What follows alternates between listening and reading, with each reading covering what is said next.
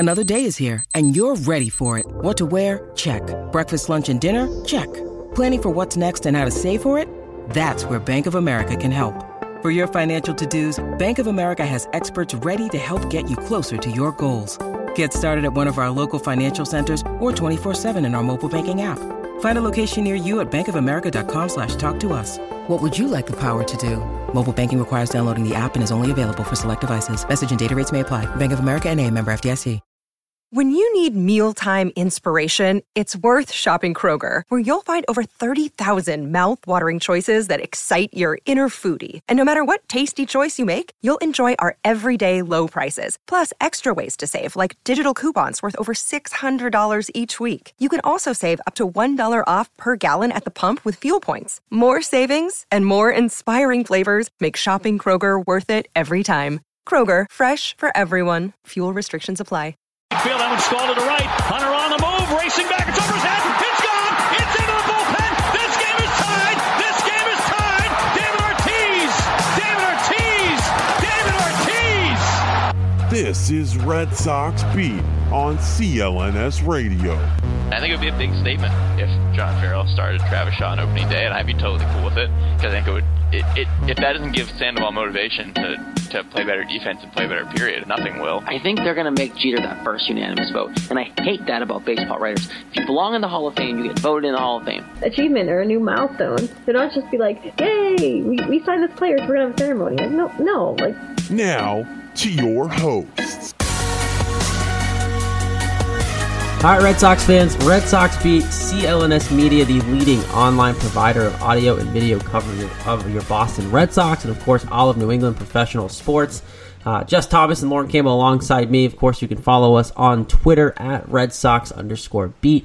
Facebook is Red Sox Beat Podcast, CLNS Media, at CLNS Media on Twitter. Facebook, just search CLNS Media. You will find us there as well. Don't forget the free mobile podcast app. Search CLNS in your iOS or Android app store, and you will find us there too. Listen to all the network shows. We're there. Everybody else is there as well, so definitely check that out. Week of baseball that was, Red Sox are hanging on to the division lead this week, guys, and not by a lot. No, but they're hanging on, and they're doing it with the Yankees losing as well. So if it hasn't been for the last few Yankees losses, it could be really ugly right now. Yeah, those Yankos just aren't going away. But, nope. Gonna put them away at some point, as long as you're holding the 3 or 4 game lead. Even 2, that's fine. Season's coming to a close, so unless they make a really big run and the Sox start losing every game, it's going to be tough for them. 2 creeps me out. I don't like 2. It's just a weird number for me. I like 3 or up is good. That makes me feel comfortable. Look, this Red Sox team is somewhat flawed in a way. The rotation's starting to fall apart for some reason. The bullpen's actually shoring up because Carson Smith looked good. He pitched well tonight in the win against the Rays. So, look, it's just not the Rays, the Orioles, excuse me. So, look, it's one of those things where one thing starts to go well, the other thing starts to fall apart. The one constant is they're missing a middle of the order bat, and it's not going to come from anybody. So they got to figure out how to hit like a team and win as a team, and they did that tonight and over the course of the week. They did okay with that. So let's jump into the recap here from Jess. Let's kind of see how this week went overall. It was pretty good in a sense. It wasn't bad. They ended up going, 4-2, so with a nice long extra inning game in there too for all of us to stay awake and not get any sleep over. Love those long 15-inning games. It's been a lot of them. A lot of extra inning games this year. What is it, 15 now? Something like that? 17 now. God, 17. Awful. And a 14-3 record in those. That's unbelievable. That's really good. I mean, they just like to play extra baseball. If you're going to win that much in extra innings, let's have every game go to extra innings. Absolutely. If you don't lose, it's a win-win for Lauren. They keep winning, and she gets extra baseball for no reason. Right. I know. I love it. Someone said on Twitter, they say it's free baseball, but you pay for it the next day when you're up all night. That is true. My energy pays for it the next day. That is for sure. That's right. All right, we'll jump into the recap here. It started against the A's. We all thought it would be an easy 3-game sweep. Wasn't the case. 2 out of 3, but still a pretty good series overall, especially starting on a Monday in the first game of the series. It was an 11-1 victory over the Athletics. Big time win. It was Erod against Sean Manaea, and Erod was good, really good. Manaea wasn't. Erod actually only gave up 1 hit in the game in 6 innings, 1 run, did have 4 walks as he's been prone to, and 9 strikeouts. Manaea, on the other hand, pitched 3 2/3 innings, 11 hits and 7 runs. Not quite so good. The A's actually got their only run in the first inning on a Jed Lowry RBI double. But then it was all Red Sox from there. 5 runs second inning was the big one. Xander Bogaerts had an RBI single. Christian Vasquez had an RBI single. Dustin Pedroia had an RBI single. Mookie Betts had a 2 RBI triple. That was just an RBI triple, excuse me. That was just the start of his night after Vasquez made it 8-1 in the 5th. Sorry. Rewind.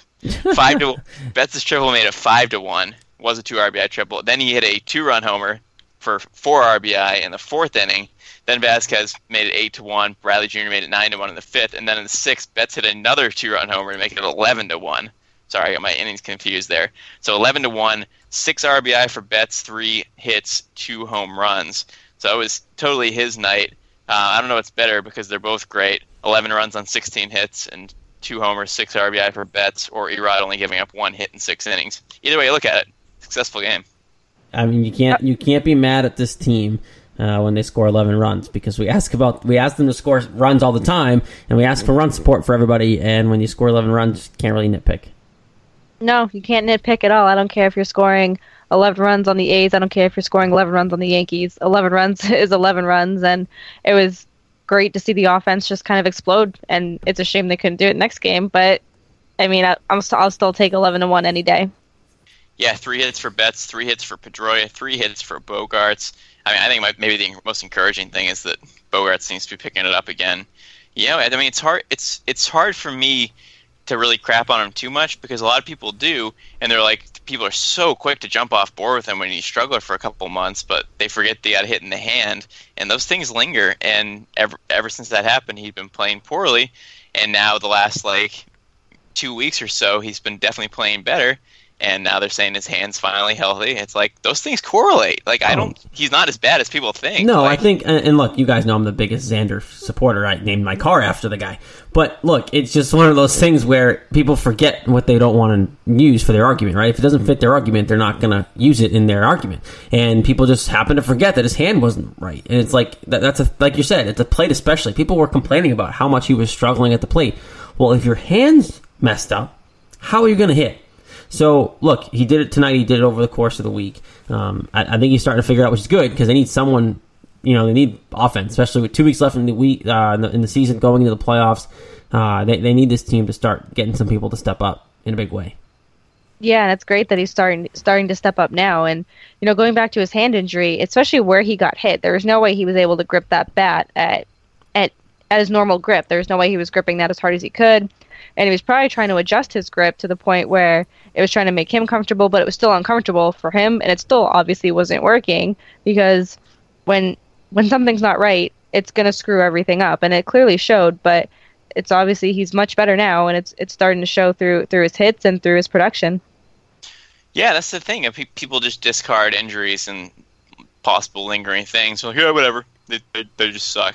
And then they don't think about, you're facing a 98-mile-per-hour fastball and your hand hurts. It's not really easy to put those two together. And it wasn't like it was a sore hand. It wasn't like he had pain. It was like he had something physically wrong inside. It wasn't just, I got a bruise. Or, my hand's sore. I was too busy last night. It was the fact that he had some issues with the bones. That's sore. I don't know how you expect to hit a bat consistently with that. Yeah, exactly.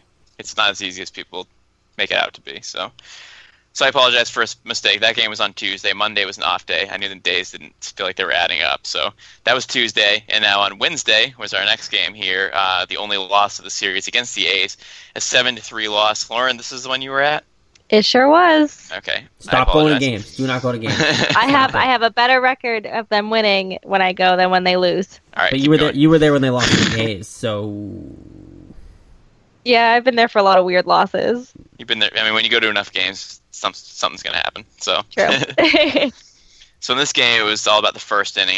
Doug Fister started, and he was bad. More like he was when he started with the Red Sox. He had a couple bad outings. Gave up 4 runs in the first inning of this one. Jed Lowry had an RBI triple, and the big blow was a Matt Olson 2-run homer to make it 4-0. The Sox got 4-1, but then the A's got 2 more runs in the third off Fister to make it 6-1 after 2.5 innings. He went 4 innings, 6 hits, 6 runs, 4 strikeouts. Not good. Fortunately, they were facing Jarrell Cotton for the A's, and he was pretty much soft like cotton. He has been for most of the year. Actually, the ERA is almost Cotton. Right. The ERA is almost 6. Not good. So the Sox got a few more back. Benintendi got an RBI double in the third, and Jackie Bradley Jr. had a home run in the fifth to make it 6-3. But that was the closest they got. 7-3 was the final. The bullpen pitched pretty darn well, but Fister put him in enough of a hole there. Lauren, anything else to say? I mean, you were there. No, I mean, it started ugly, and when you go down 4-0 early in the game, especially with Fister pitching, it was coming in hot, and then he just goes back to how he was. You hear people around you being like, "Oh, like this is the Fister that we know. This is, what he did before then. Before that was just a fluke, and he doesn't deserve to be in the playoff rotation." There's a lot of chatter, and it's definitely frustrating, especially when it is the A's, but I don't know. It was a very frustrating game to be at, to say the least. Well, as a guy, from my point of view, I've been trying to support Fister, one, because everybody else in the rotation has been terrible, and two, I think what he was doing was legit. I still believe in him as a playoff starter. Now, tonight was a big no-no, too, but I think out of your other options, he might end up being the odd guy out, unfortunately, for what you have, because I think a lot of people, including John Farrell, are going to trust Rick Porcello and Eduardo Rodriguez before Doug Fister if it all pans out. But it seems like every time these guys are going out now, it's kind of an audition for those 2 spots. And they're kind of inconsistent, so it's kind of like, who do you pick? Yeah, exactly. They're all bad at once and they're all good at once. And it's like, all right, well, can somebody just be good so we can figure this out, please? Like, no one seems to want it. None of them are hungry enough. Every time it seems like one figures it out, he falls off the edge, like Fister the last couple starts, or Porcello figures it out, then he lets up 3 home runs in a game, and he falls back off the cliff. Like, none of these guys seem hungry enough to want it, which is really concerning. Pomeranz is the most consistent one, really. Yeah. Did you ever think you'd be saying that? Him, yes. I don't think Jess thought I would be agreeing with him on that subject, though. Exactly. I mean, he's the only one who hasn't given up a ton of runs in, a start. He stayed pretty consistent. The most runs he's given up, I think, is 4 in the last, 4 months. So, really, he's been the steady one, which you wish you could lump Chris Sale into that, too. But at this point, nope. Not at the moment. Maybe he'll turn it around. But, yeah, I mean, Fister's tough. We were ready to slot him into the 3 slot before. Now, 2 bad outings in a row, including tonight on Monday as a show record, which we'll cover more next week. But, you can't be giving up 4-6 runs in 3 innings in the playoffs. No, absolutely not. And this whole game had a weird feel to it, with Fister just not performing well. And then the whole, the banner was dropped over the Green Monster. So it was just a very weird game all around. Yeah, no doubt. We'll get to that. We'll get to that a little bit later. And the thing with Fister, too, is he's the worst in the first inning. And if you get down in the first inning in the playoffs, that's kind of a recipe for disaster. Even if it's only 2 runs, it's still, it's the postseason. Every inning counts. Well, that's why Porcello's an issue, too. Because if he lets up 1 home run, then you're down, and the offense isn't what they used to be. So there's issues everywhere, and that's what's going to cause the problem. If you play the Indians, you're screwed, is really what I'm at. You might be able to beat the Astros, but if you play the Indians, these deficiencies are going to keep you from winning. Yeah, we'll find out. It's funny that you bring up in the first inning, because Evan Drellick of CSN tweeted out tonight, can't spell Fister without first, and I was like, ah. Firster. I was like, ugh, you most certainly can't, Evan. You most certainly can't. Yep, that's been his problem area. Mm-hmm. Anyway, we'll move on to the good stuff. On Thursday was another win against the A's, 6-2 win. In this one, the runs happened late. And speaking of our boy Drew Pomeranz, he went 6 innings, giving up 5 hits, 1 run, 5 strikeouts. Very solid once again, like always.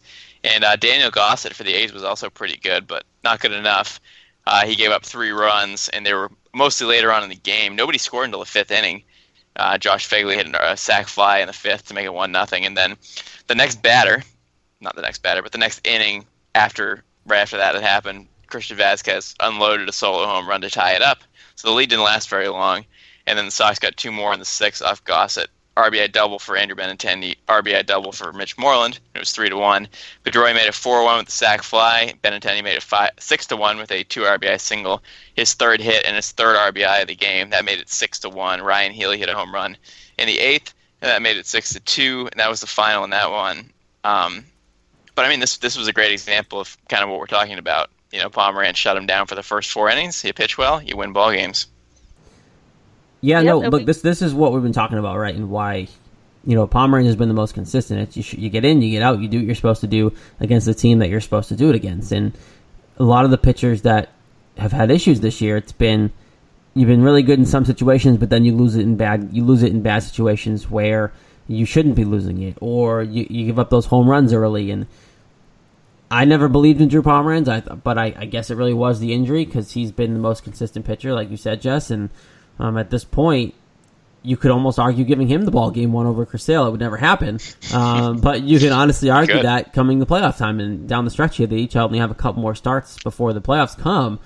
You can honestly argue Drew Pomeranz is your number 1 guy going in the playoffs, for sure. 2017 is weird. Get me to 2018 now. Seriously. Yeah, that's just baseball. It's just crazy things happen, things you don't expect. Pitchers emerge, pitchers fall off. So something else to not expect was this game on Friday. Holy crap, this one was wild. Wowee. Wasn't it? Man. My God. Let's break this business down. So the game was a 15-inning game, a 13-6 final. Chris Sale started the game, so you wouldn't expect a Chris Sale game to go to 15 innings and go 6 hours in 5 minutes. Oh, but that's it pretty did. Wild. Yeah, it sure did. Sale was not very sharp. Matt Andrews only went 4 1/3 innings, which is better than his inning and 2/3 from the week before. So he's better than that. But we'll start at the beginning. Each team scored a run in the first. Benintendi got an RBI single, so did Longoria. Mitch Moreland made it 2-1 with a home run in the 4th, and then Wilson Ramos hit a 2-run blast off Sale in the 4th to make it 3-2. Adeiny Echeverria hit a solo home run off Sale in the 6th to make it 4-2. That was it for Sale. He lasted 5 2/3. He gave up 6 hits, 4 runs, 3 walks, 9 strikeouts. Before we go on to the rest of the game, I kind of want to get your guys' thoughts on his outing. I mean, he got 9 strikeouts and 5 in a row at one point, which is really good, but he also gave up 2 long balls, which is not good. I guess, I don't know, it wasn't as bad as some of his outings, but you can't be encouraged by it. It's too inconsistent for what Chris Sale's supposed to be. That's the problem. I love the strikeouts, and he had that run, but it's way too inconsistent. The one good thing that I've seen out of this entire situation where he's been consistent, and obviously the stats prove that it's been like this his whole career, but he's actually pissed off about it. You watch him pitch, he's cursing, he's mad at himself, he's not happy with it. Other guys, even on this team, will do the same thing and not be mad, not really show too much emotion or anger. And some guys aren't like that, but, if you're pitching this bad, as some of these pitchers are, I want you to show emotion. I want you to be pissed. I want, as Red Sox fan, as media covers this team, I want to know that you actually care about what you're doing. And Chris Sale, as much as it sucks that he's been pitching like crap, it's nice to see at least his emotion there, because it means he's trying to fix it. He's trying to get over it. He wants to pitch well. This outing was not good. I know he has 9 strikeouts, but that's all I took from it, because that he was inconsistent. He was all over the place and couldn't even get out of the 6th inning. Yeah, it definitely wasn't a traditional Chris Sale outing. And going back to the whole emotion thing, I love that he's always real with the media, and I love that he takes responsibility. And I usually like that we don't see a lot of emotion from him, but when Farrell took him out, he mouthed, I'm pretty sure he mouthed, "Oh, I got him," and Farrell took him out anyway, and you could just tell he was pissed. And I mean, that's the kind of stuff that you like there. He wants to get that last out, he wants to complete that inning, and he's not going to be able to do it, and you could just tell that look on his face. And I was just like, oh no, he's gonna throw stuff in the bullpen, or go for it, do it at this point. I don't care, whatever works for you, Chris Sale. Seriously. Smash a phone like David Ortiz did. So, but I mean, it's discouraging, of course, to see your ace kind of be a little inconsistent, and we know that he's not the best in September. He's always kind of struggled in September. And then, I mean, 9 strikeouts are encouraging, yes, but he needs to go deeper. He needs to be better, and I know he knows that. We know he knows it. So I don't really think it's too much to be concerned about, but of course, there's going to be concern running through our minds heading into the playoffs. And can he handle, going 5, 6, 7 innings? Can he be the Chris Sale he was through the first 10 starts of the season? We'll find out. All right, moving on in this game. Wilson Ramos hit his second home run in the game. This one off Barnes in the 8th to make it 5-2. So it wasn't looking very good for the Sox. But then the Rays brought in their closer, Alex Colomé, who actually leads the league in saves, like 42 or 43, and he was really bad. A mixture of a lot of things, including some wildness. He was all over the place, walks. I'll take you through the 9th inning. He walked Mitch Moreland. Moreland went to second on a wild pitch, talking about the wildness. Then Rafael Devers reached on an error to make it 5-3. Mitch Moreland scored. And then Christian Vasquez pinch hit for I almost said Jeremy Lin. Sue-Wei Lin. Linsanity, playing baseball now. That's right. They call him that too. And Vasquez got a single, as he's been doing, hitting great. And then Sandy Leon reached on an infield single that the Rays couldn't get an out on, and then Devers scored. That made it 5-4. And then after Jackie Bradley flied out, Xander Bogaerts ripped a single to left to score Rajai Davis, who pinch ran. It tied the game at 5, and then that was it for that inning for runs. So tied it up at 5, completely improbable, but awesome to see in the first game of the series. Kevin Kiermaier made an unbelievable catch on Bradley's flyout that probably saved the game for them at that point. Oh, that was a ridiculous catch. Ridiculous catch. Oh yeah, it would have been probably 7-5 at that point, and instead, he kept it close. So they can thank him for that. Yep. He made another great catch the inning later, running back. So he did a lot of stuff. We'll get to him even more later. The Sox took the lead again in this game in the 14th after no one scored for 4 straight innings. In the 14th, Rafael Devers got an RBI single to make it 6-5. You're feeling good about it. You're like, all right, we'll get this game over by like 12-20 or so.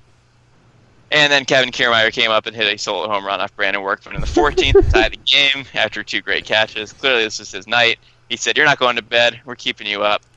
Fortunately, it allowed the Red Sox to go insane in the 15th inning after it was tied at 6. They got 7 runs in the 15th inning, which is insane. They got more runs in that inning than the whole 14 innings combined before it, and which was 6 runs, which is still a lot. So that just made that even more ridiculous. Pedroia got an RBI fielder's choice to make it 7-6. Benintendi made it 8-6 with an RBI single. Moreland made it 9-6 with an RBI single. Devers grounded out another error by the Rays, made it 10-6. Devin Marrero had a 2 RBI double, 12-6, and Bradley finished off with an RBI single. Bogaerts, with an RBI single to make it 13-6. 7 runs in that 15th inning, and then the Sox won by that final of 13-6. The Rays used an insane amount of pitchers in this game, and it worked for a while until they broke out. Austin Pruitt gave up 4 runs.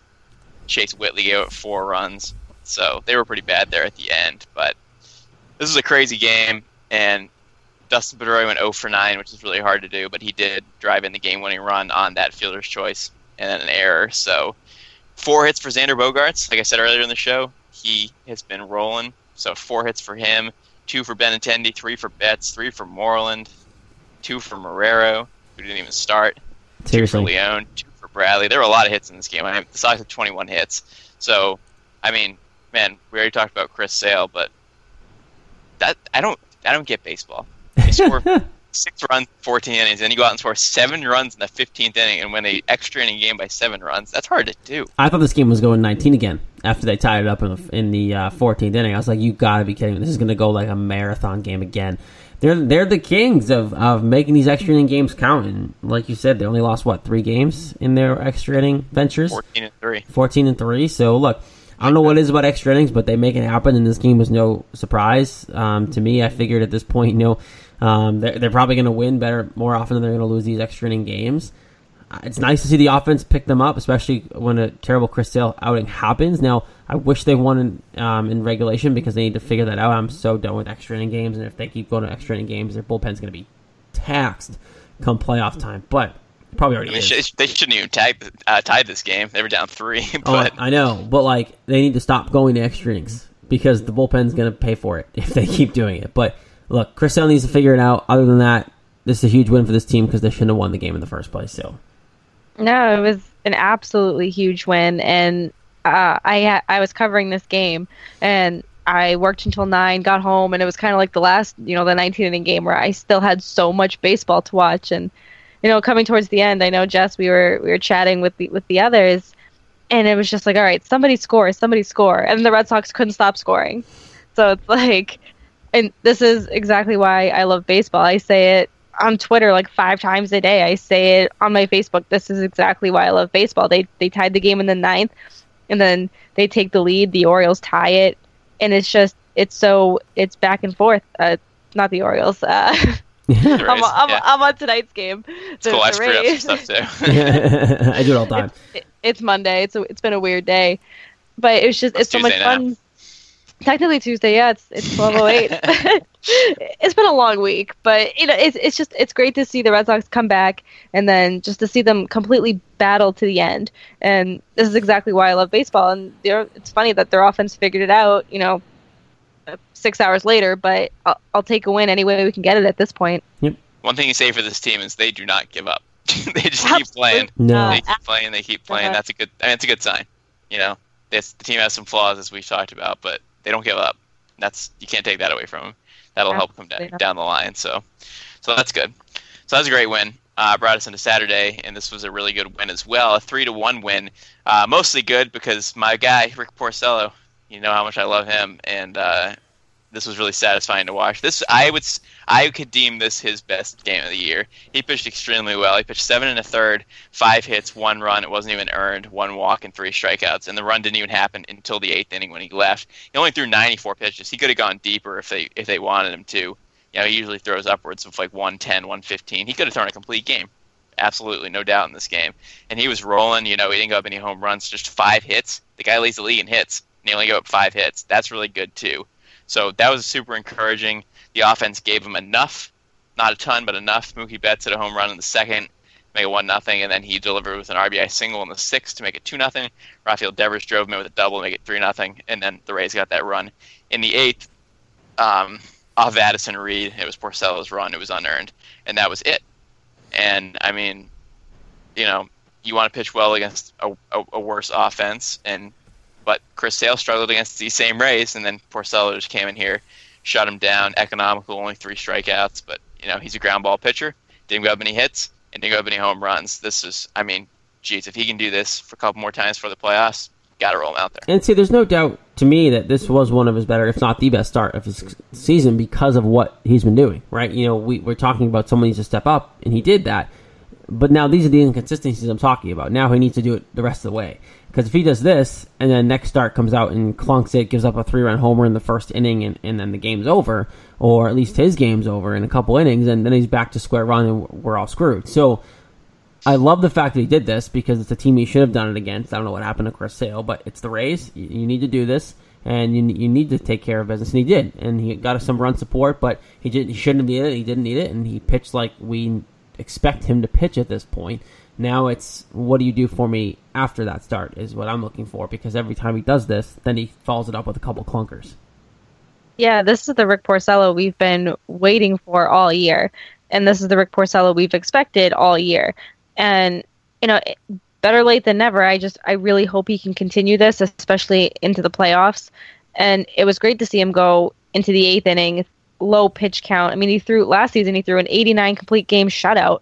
So we know he's capable of going long games with low pitch counts, and it's just a matter of really him finding his groove. And it was just so nice to see a win for Porcello and see him actually pitch very well. There was no doubt about it. Even if the Red Sox lost this game, there was no doubt in telling me that Rick Porcello pitched poorly. But now he just needs to do it consistently, and now all the time. And now it's okay. Well, now come on, Rick. Like, you're supposed to be doing this all year, and the trends aren't good for him, right? The way the whole year's been going, the next start's going to be crap, or at least the next time might be okay, and then the start after that will be crap. So he's got a lot of stats against him from this year, but as a Red Sox fan, you better hope that he turns this around, because he's going to be in your playoff rotation. There's no way they're going to take Fister and replace him for Porcello at this point. So you got to hope that Porcello turns it around. Yeah, exactly. Yeah, it's he got his 10th win of the year. He had 22 last year. He will not get 20 losses because he has 2 starts left. So that's encouraging if you want to hang your hat on that. But yeah, we saw what he could do last year. He was great, consistent, went deep into games. So he's capable of it. It's just a year later. So, I mean, I have confidence in him if he can just do that for a couple more starts. I like to see him in the playoffs. So I'm obviously a bigger fan of him than most people are, but I just really, really hope he can, do this for a couple more starts. I mean, like you said earlier in the show, Jared, these guys are auditioning for the playoffs, and if he can audition and pitch 2 more games of 7 innings, 2 runs or less, then roll him out there. You want your hot pitchers, and if he does that, he's good. You know, so we'll see what happens.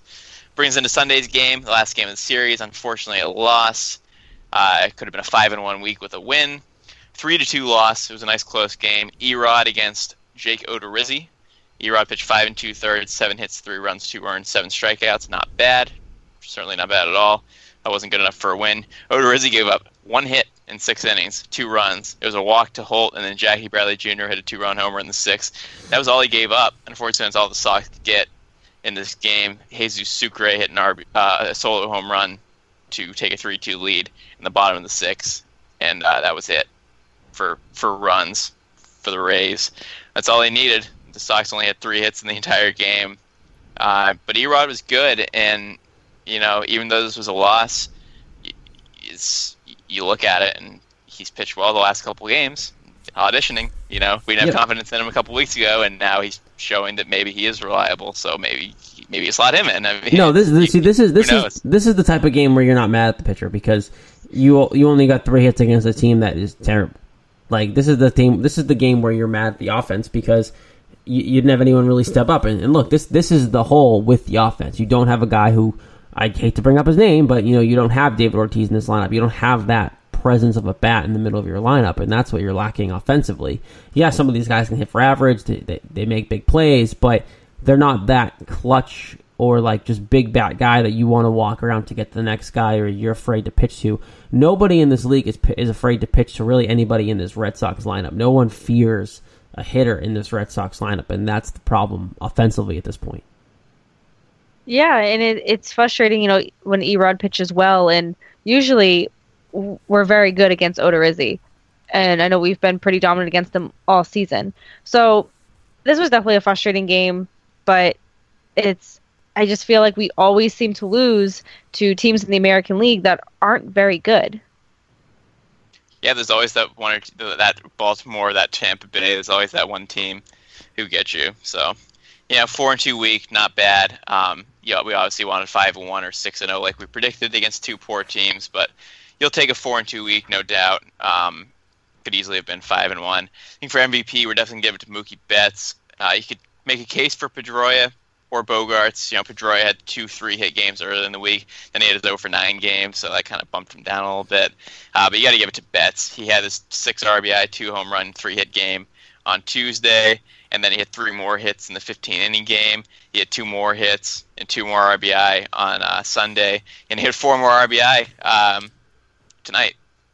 Excuse me, that other one was on Saturday, not Sunday. And then tonight he had 4 more RBI, which obviously isn't included in this week, but he had a great week, and I mean that's what you need. This guy is supposed to be your best hitter, and he definitely still is. He's been down from last year, but he's picking it up again, and he's getting his numbers back to what you expect from Betts, and that's what you want here late September. Good timing, right? You got to at least figure this out because you need somebody. And this is a guy who should have been an actual MVP last year, wasn't obviously, but you need that kind of caliber to play out of him if you want this team to do anything come the postseason. Yeah, and it was great to see him, especially tonight too. Like you said, he had 4 more RBI. It's really great to see him just really be this player that we know he is. We know he's an offensive machine. We know he's really good in the outfield. So just to kind of see it all come together this past week for him was really encouraging. Yeah, no doubt. So Mookie Betts, your MVP for a 4-2 week. That is that. There is the recap. 4-2. Wasn't a bad week by any means. There are some good things. There are some bad things, but the consistency holes remain. Pitching needs to figure itself out in the back end of the rotation for the last couple spots, and the offense needs to figure out who wants to take control of it because right now it's going by committee, but the big name guys need to start stepping up. And Pedroia got hit in the head or hit in the face with a baseball tonight that he fouled off himself. So yeah, who knows how that's going to be. So a lot's going on with this team. There's just a recap, of course, brought to you by our good friends at FanDuel, fantasy football for everyday fans, is new contest starting every week. No busted seasons. A couple weeks into the season now, if you're having a rough 0-2 start, why not check out FanDuel? It's something for everyone, just starting at $1. All you got to do is pick a contest, choose your team, and watch your score go up in real time. If you're, like I said, 0-2, if you drafted the wrong guy, anything like that, you can kind of hit the reset button on your season with FanDuel.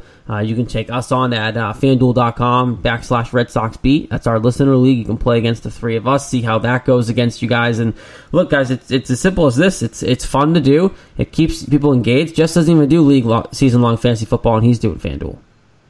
That's right. No more season fantasy football for me. But yeah, I enjoyed FanDuel in week 1. It was fun to just pick a team, in 5 minutes, and then see how their stats pan out. And then after that day's done, you don't have to care about them anymore. It's great. Yeah, it was great. This week, Zach Ertz was good for me. Carson Wentz was good for me. I kind of stacked up on the Eagles receivers and quarterback, and worked out well for me. I like that I have him in one of my fantasy leagues as well, so it kind of worked out double the punch. But right now, over 2.5 million players have won a cash prize playing fantasy sports on FanDuel. If you sign up today, go to FanDuel.com and you click the Join Now button. You're going to use our promo code RedSoxBeat. What that'll do is give you the chance to try FanDuel for free with no deposit at all. You visit FanDuel.com to claim your free contest and play for a share of $10,000. All you got to do is just sign up using our promo code RedSoxBeat. You'll get a free shot at winning $10,000. And if you don't want to win $10,000, then I don't think you have a pulse, because that's free money. If you get a chance in there, draft the perfect lineup. Go to FanDuel.com. Promo code RedSoxBeat. Of course, void where prohibited, but guys, easy $10,000. Right, go pick that perfect lineup. Use that promo code RedSoxBeat, and of course, check out the Listener League as well, and challenge us here. You got some couple days to do your research. Who's going to have what good matchup, and come Sunday, we'll definitely be playing for sure. So, Red Sox 4-2 week. Mookie Betts is Jess's MVP. One thing that was kind of big this week was David Price was back on the mound, guys. It seems like David Price is a consistent topic regardless of if he's playing or not. But David Price is officially in the bullpen for the foreseeable future, if not the rest of the season. Now, I think he might get a spot start by the end of the year. I think it'll happen, just out of necessity to keep other guys fresh. I don't think it'll mean anything long term. But that being said, he pitched a couple clean innings out of the bullpen, and if he can figure it out, maybe it is a good thing for the Red Sox to have him coming out of the pen. Yeah, I was pleasantly surprised by his bullpen start. He did very well, 2 perfect innings, and it was very encouraging. And I like what they're doing with him. He could be used in long relief. He could be used, 1 or 2 innings, and he looked good, which is what I was really paying attention to. And his control was good, and I just feel like he's a better pitcher out of the bullpen, especially right now, where his confidence probably isn't high. It's not that high at all. And for him to go out there and just pitch those 2 innings and look confident, look good, and just, he wins playoff games out of the bullpen. I'll say it time and time again. That's where he belongs for the playoffs, where he belongs for the rest of the season, which I know is their plan. But I don't think they should really put him into another start right now. I think what they're doing with his elbow, just being very cautious, I think is very smart. And I'm excited for Price. I'm excited to see him come out of the bullpen. I never thought I'd say that this season. I can't say I wouldn't hate him getting a chance to start, but that being said, I don't think his elbow's healthy enough to do it. If his elbow was fine, I'd let him start, but I think with what their plan is, I don't think he can even get past the 3rd inning regardless, as a starter. So you might as well give him a couple innings, sit him down, let him rest for a few days, give him another couple innings, and I think the bullpen is really all his elbow can actually handle at this point. Regardless of what you think his ability is to start, I think his elbow can't start. Right, because they're doing the simulated games and adding an inning here and inning there, so it would take them till maybe November to get up to 7 or 8 innings. Exactly. at the rate they were doing. So it really doesn't make sense besides the bullpen, and obviously we know he's pitched in the bullpen a couple times. That's where his wins in the playoffs are, as we know. And he pitched 2 innings, 6 batters, got them all. 2 strikeouts, 2 clean innings against the Rays, so against his former team. So, yeah, I like it. I think it's good. It helps to have that extra arm who has some experience. If he can not get hurt, if he can keep his health and help the team out, it will definitely be good. But, if anything happens, especially in the playoffs from the bullpen, guys never going to hear the end of it.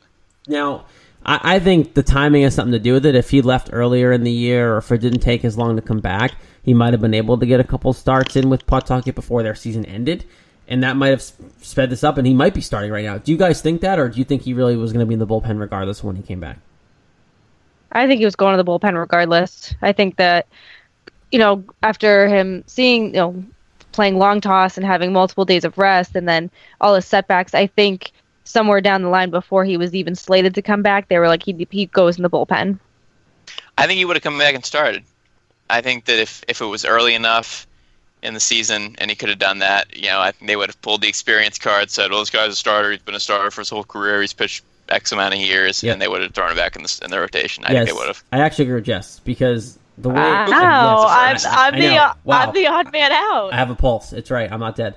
Look, he's a starter. That's what he is, and I know they believe he's a starter, and those setbacks are what the issue was. If he had time to come back from those setbacks and have longevity, even if it was the first spot start was 4 innings, and then he goes to Pawtucket for a second rehab start for 6 innings, that's fine.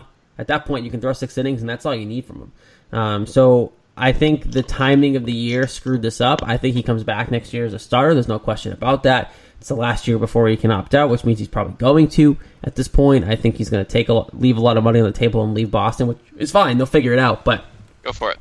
That being said, they handled this the right way. You don't want to force him back because you do have to have him next year, and you don't want to risk what could be a decent year this year for a longevity of him being healthy all of next year, because you do need him, right? Like, if he was healthy, this rotation would have been a lot more shored up, because as much as you want to talk crap about David Price in the playoffs, the guy's a stud in the regular season.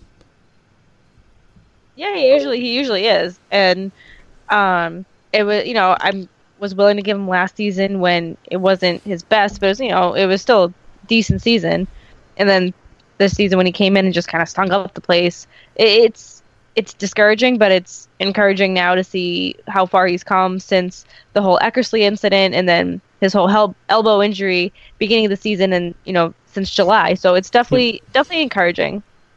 Yeah, this is pretty much what they had to do with him. If you're going to have him pitch at all, which clearly they wanted him to, throw him in the bullpen, see what he can do. There's just no other option this year because, I guess, let's be honest, right, with the elbow injury in the preseason, he really didn't. He probably shouldn't have pitched at all.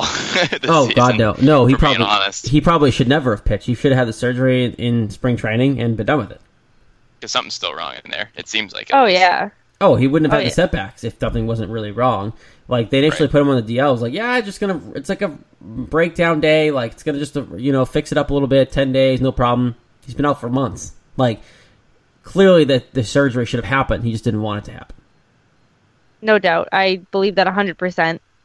So, and you have enough other pitchers to start in the postseason. We're talking about leaving somebody off, leaving off Erod, leaving off Porcello, leaving off Pfister. So it's not like in terms of having enough pitcher standpoint, you don't need him. So they're not going to force it. Because if they did force it, he'd start in the playoffs, he'd do terrible, and then his arm would hurt, and then rinse, lather, repeat. And him, he's gonna throw a tantrum. He doesn't want to do anything he doesn't want to do.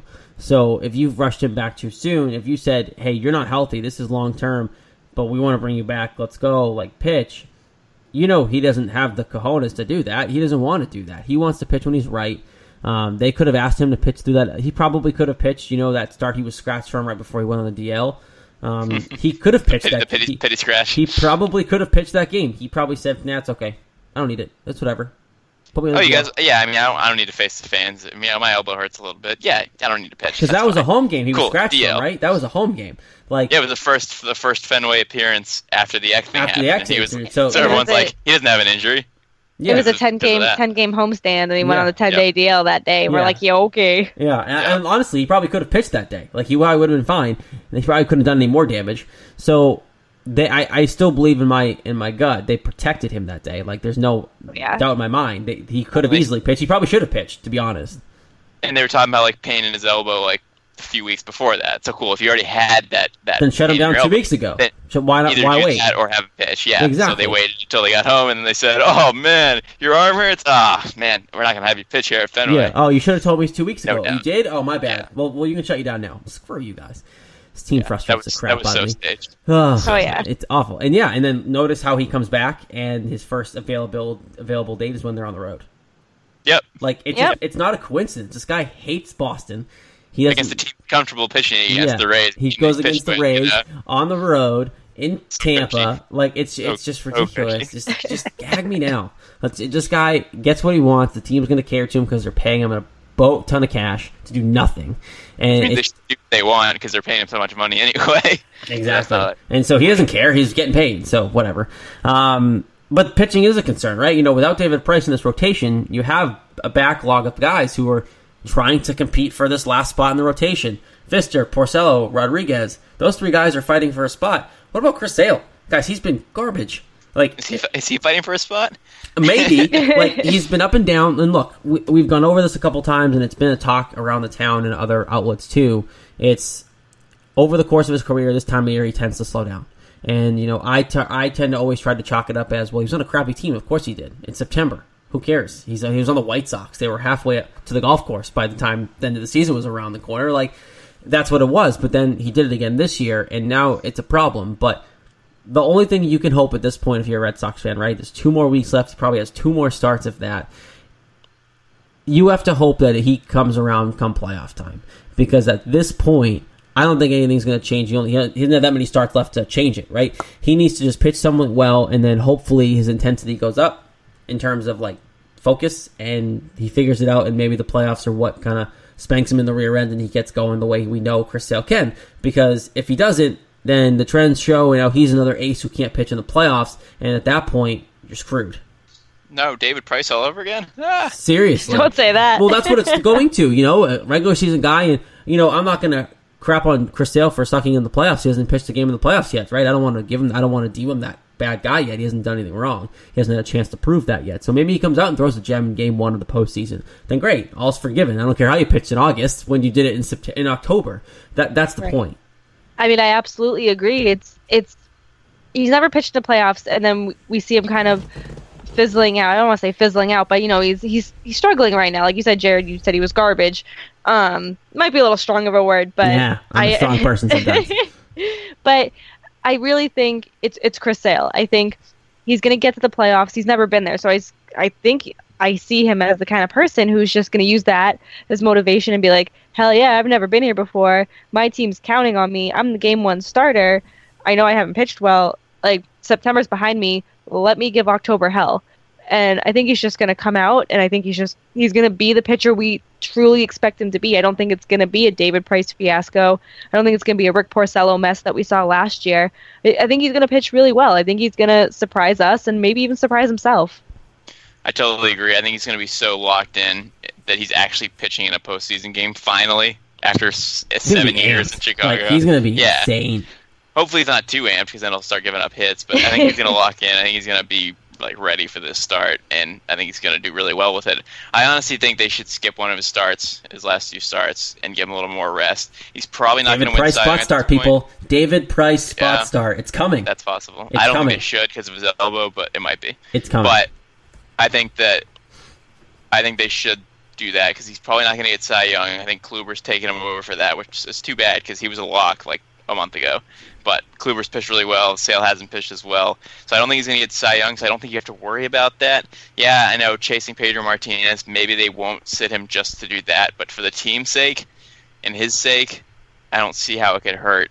You have enough capable pitchers. You still got a couple game lead over the Yankees. I say you skip one of his starts, whether that's the next one or the last one. I think that should be the next one and let him do his last start. I think that would benefit.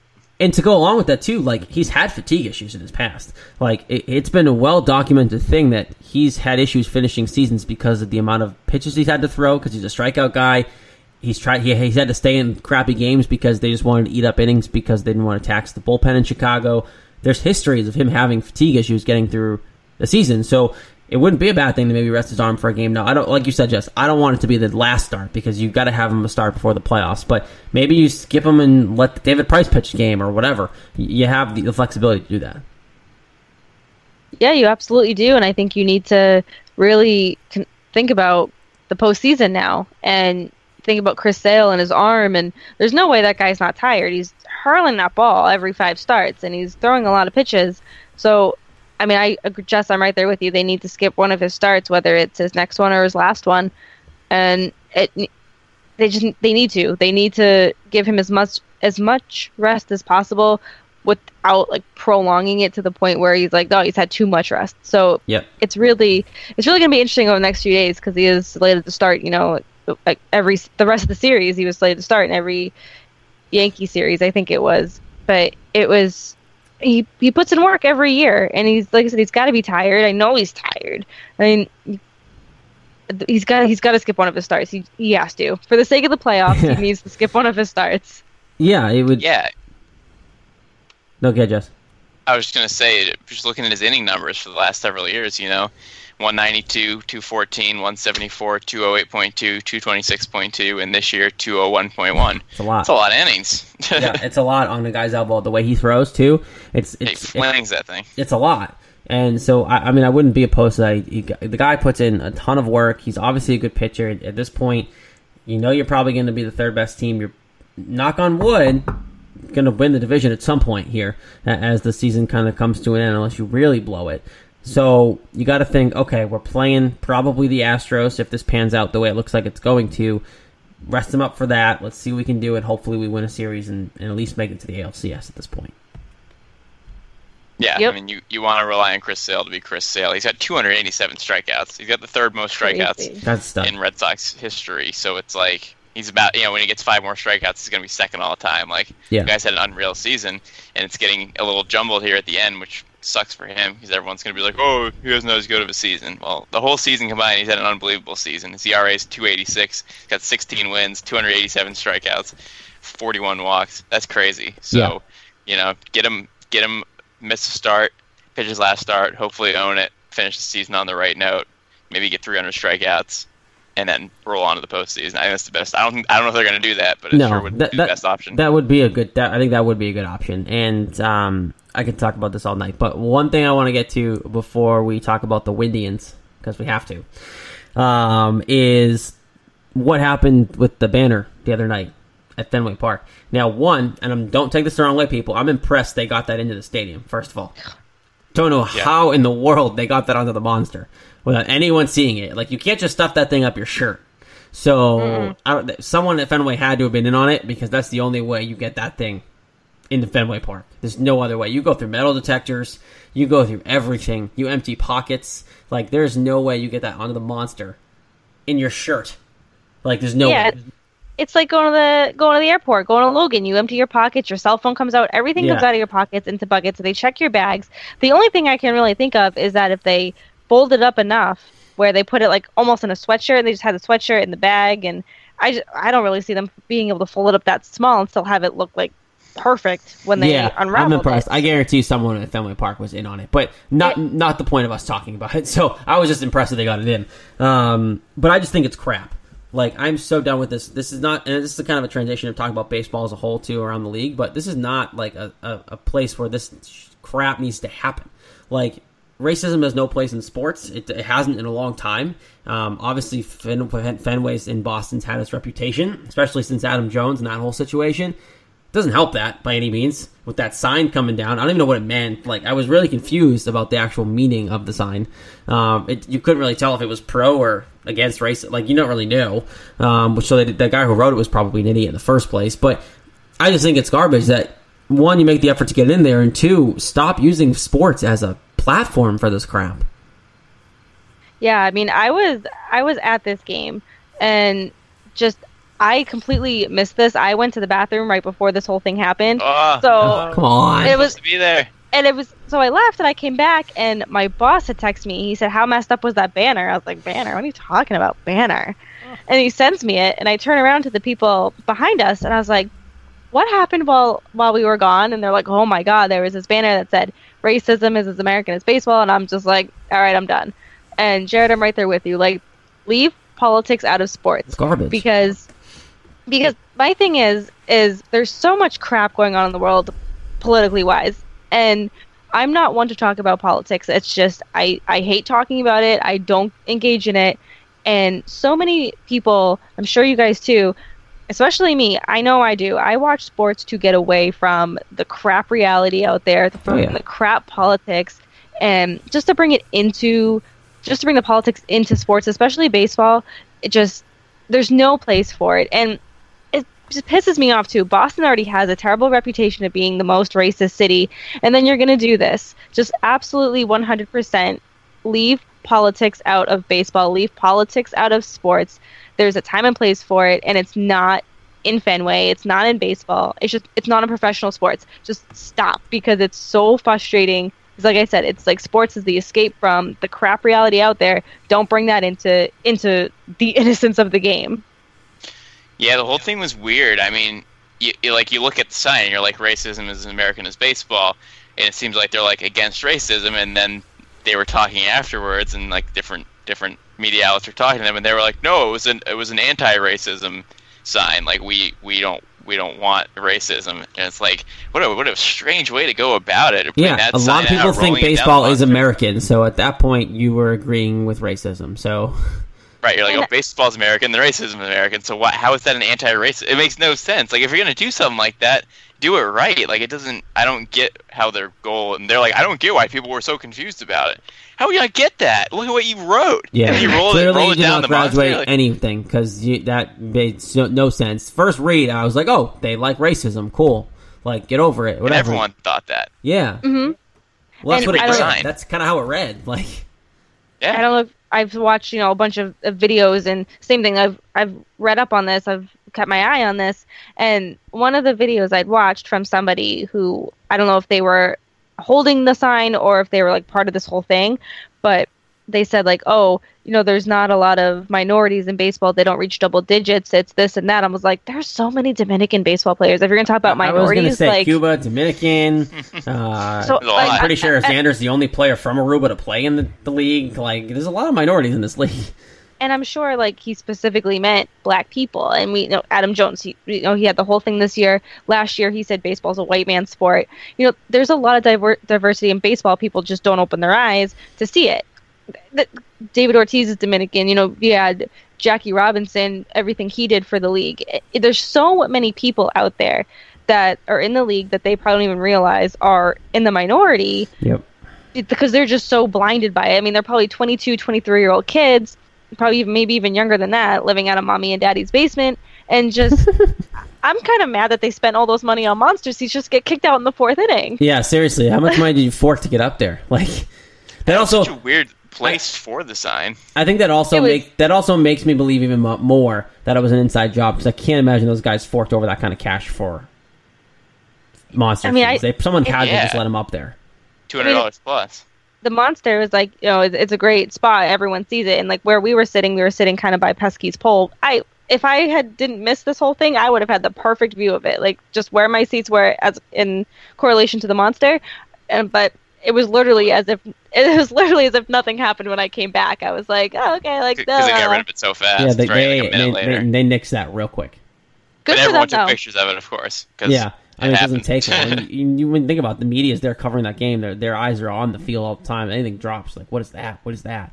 Oh, yeah. Especially in such a visible place like the Monster. I mean, that's why they did it, obviously. But like you said, it's the Monster. You have to buy those tickets like in advance. You can't buy them, like last second. They cost like $250, $300, $400. Like, what an investment to pay if they paid for that just to bring that sign in and get kicked out. Oh, and yeah, it's also absolutely ridiculous.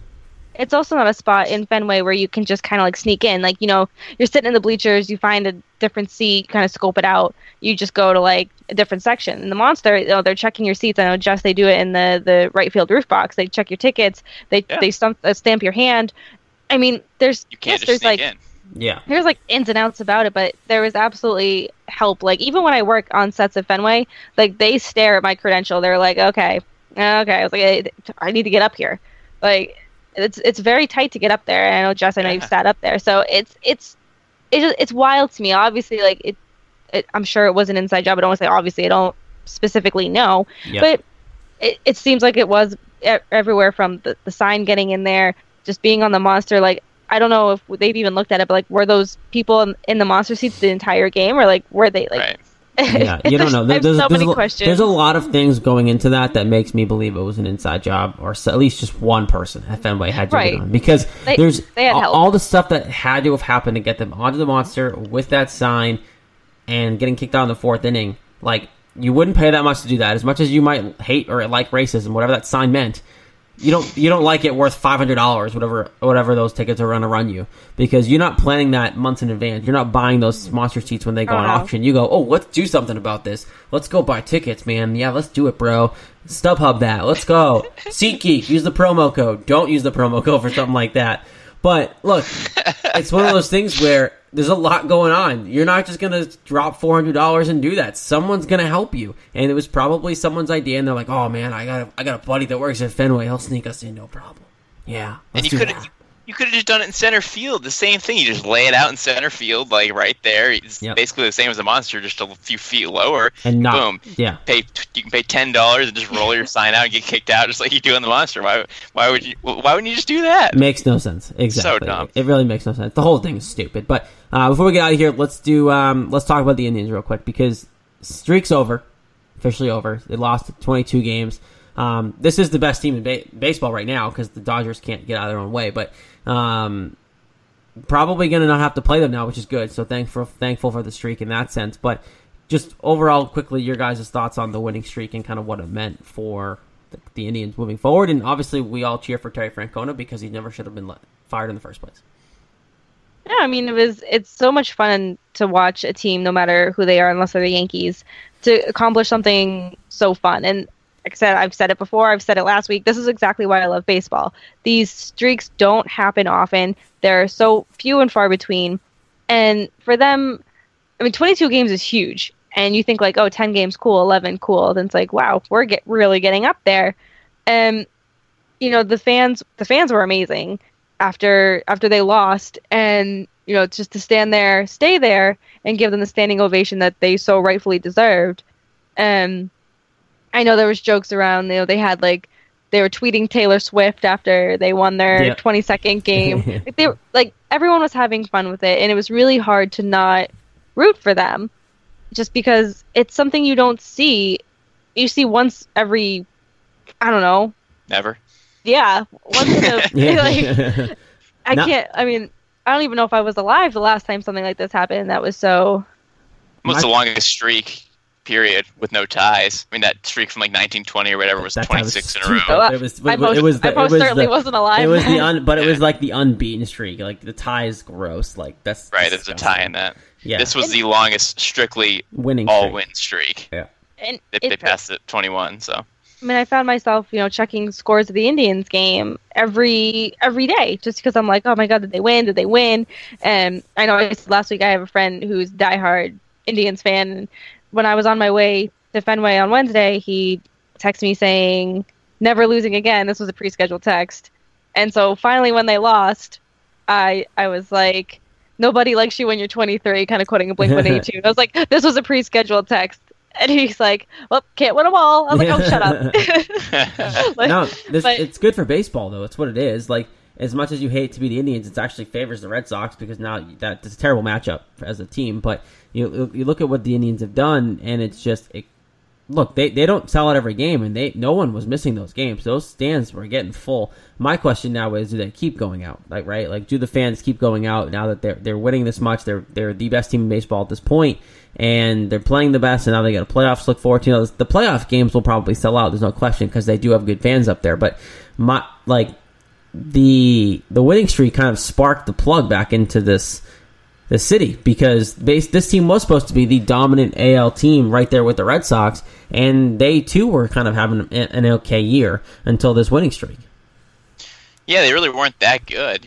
I mean, they were good, but not exceptional. They were just kind of hanging around, 10, 12 games over 500. And now people are calling them a juggernaut. Right. They go from 69 and 55 to 90 and 55, and it's like, whoa, that happened fast. So, yeah, I mean, it's hard to win 22 games in a row. That's insane. Baseball, that doesn't happen, because, it's hard to win 2 series in a row, much less 8 series in a row. It's insane. A lot of wins. They're only a game and a half up on the Astros, though, because they've all of a sudden won 4 games in a row. So this is not over. They could still not get second, which shows you how well the Astros have played this season. Indians are 93 and 57. Astros are 91 and 58. So They're right in their tails. One of them's going to get it, but to put themselves in the position to get 100 wins, winning 22 games in a row, you got to have a lot of focus to be able to win that many games in a row. You can't just, you can't have any Bill Belichick, no days off. You have no days off to win 22 games in a row. That's extremely hard to do. Really impressive. Longest streak ever. And a lot of those wins weren't easy wins. And, we saw them fight through some serious battles to win these games. So it really showed what kind of team they are. They were really, their heads and their hearts were in these games, no doubt. It sucks to see them lose 4-3, but I think I would rather see them lose 4-3 than 14-3. Yeah. On the other hand, though, they have a plus 109 run differential during that? They were beating teams badly. They were beating teams badly. They had a couple close games at the end, but they were really stomping everyone. They were scoring 5-6 runs early and holding them off. It's literally all the runs they should have scored during the year when they were playing meh. They actually put them all on the scoreboard during that win streak. They made up for what they should have done all year within those 22 games. And it's just, you watch this team play, and now it's, okay, this is the team they were supposed to be. And I think the record they have now and where they're going to finish is what they were expected to be at. It's just they got them all at once because they weren't supposed to be as bad as they were the consistency of the year, right? Like you said, Jess, they weren't awful, but they weren't the juggernaut they were supposed to be. This is the team they were supposed to be all year, and I think Houston kind of rebounded after a crap year last year. The biggest disappointment has been the Red Sox because they were supposed to be that team right up there with the Indians, and everyone was picking the Red Sox, if not the Indians, to go to the World Series. I know Lauren was. So,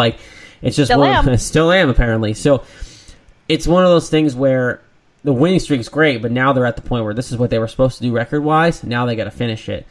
If you're a Red Sox fan, you're rooting for the Indians at this point because the Indians are the worst matchup. Anyone who plays them at this point is going to lose. I think they're going to the World Series. So if you want to get to the ALCS and have a chance at the World Series at least, you got to hope you play Houston.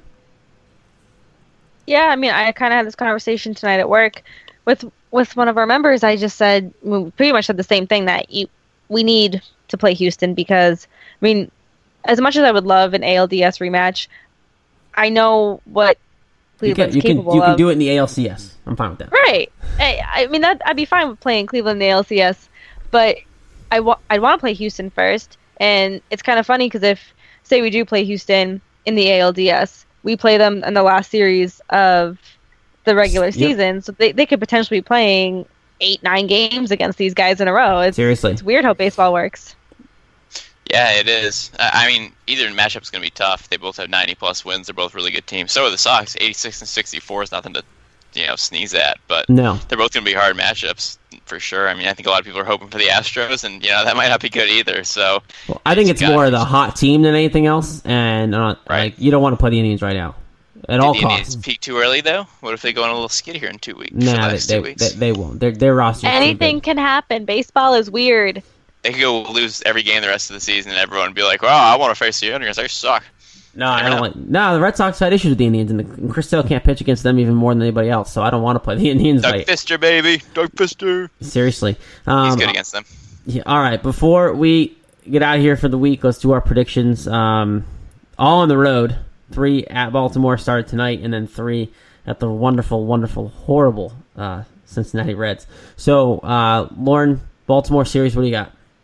The Baltimore series, I was really torn on, but I'm going that we're going to win 2 out of 3. I really wanted to pick a sweep, but Baltimore, I feel, always gives us problems, and I just feel like we can't. I know they're not a good team, but like I said earlier in the show, there's always that American League team that isn't good that we can't win against. So I'm going 2 out of 3.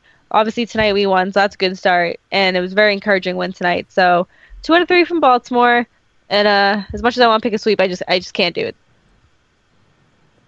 Yes. Yeah, I have the same, winning 2 out of 3. I wasn't feeling good about it earlier before the comeback did tonight. That was good to see. Really, really gutsy win that you probably shouldn't have won. So it makes me feel better about it. Yeah, it's hard to sweep that team, even though they lost 9 of the last 10 games. But yeah, they are currently that team that Sox have had some trouble with. So I think 2 out of 3 would be a good thing against them. Yeah, so I got them losing 2 out of 3 because they're that team that the Red Sox, for some reason, can't play well against ever, and they're in Baltimore. But that pick was before they won tonight, and I kind of expected them to lose tonight. But either way, look, I still think they're going to lose 2 out of 3. I think this Baltimore team has always given them fits regardless of how good they are. For some reason, they just can't play against Baltimore. I don't know what it is, but I'm going 2 out of 3 against Baltimore, and then I'm having them sweep Cincinnati because Cincinnati is just bad. And every time I say, no, that something will happen, and they're not going to sweep the bad team. They always end up sweeping the bad team. So 4-2 week for me with sweeping Cincinnati. Jess, what do you got going on in Cincinnati? So I got the opposite because we thought they were going to sweep the A's. They didn't. You thought they were going to sweep the Blue Jays a couple weeks ago. They didn't. So I want to pick a sweep, but I'm going to pick 2 out of 3 because that's just how it works. In Cincinnati, the pitcher's going to have to bat, which I'm looking forward to. I always enjoy pitchers batting. It's kind of a It's thrill. weird that it's this late, though. It's weird there's an NL series this late. Oh, I know. It's really late. You have guys taking batting practice. It's weird. So I'm going 2 out of 3. 4-2 week. I think that'd be solid for all the road games, but could be better now that they're 1-0 so far. So we'll see what happens. Yep, absolutely. And Jared, I'm going with you on this one. I think they're sweeping Cincinnati. They're so bad, and I know I just said trouble with bad teams, and I know with Oakland and Blue Jays, but no, they're sweeping Cincinnati. They absolutely have to, and I love watching pitchers bat. It's so weird because in your defense too, like the Rays have some talent. They played okay earlier in the year, so they're not a completely easy win. And the A's have some talent, but Cincinnati just hasn't been good all year. They haven't even shown signs of life. No, and that's why I'm feeling really good going into this series, and I feel like the Red Sox really have something going, and they know that their lead in the AL East is not it's not big. It's slim. It's very slim. So I think I said it last week. I think I've said it for the last 3 weeks. These are important series that they need to win. They need to pull away in the AL East, and I understand the Yankees have to do their part and lose too, but the Red Sox need to either keep their ground or just find a way to pull away. The only thing that concerns me is that the Reds are over 500 at home. They're 39-36. Horrendous on the road. 20 games under 500. They are really bad on the road. I know they're not on the road, but they are really bad on the road. If this was a home series, sweep all the way, but we'll give them a little credit with their 3-game edge. You're too nice. Yeah, you are a little too nice. There you go, though. There are the predictions. 5-1 for Lauren, 4-2 for Jess and myself, just in different variations. And hopefully they go 5-1, Lauren, because that would be really nice, because they need to win this division. A lot of divisions are clinched, right?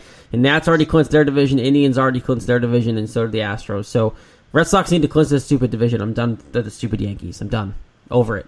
But that's another show. That's another week. At Red Sox_beat on Twitter.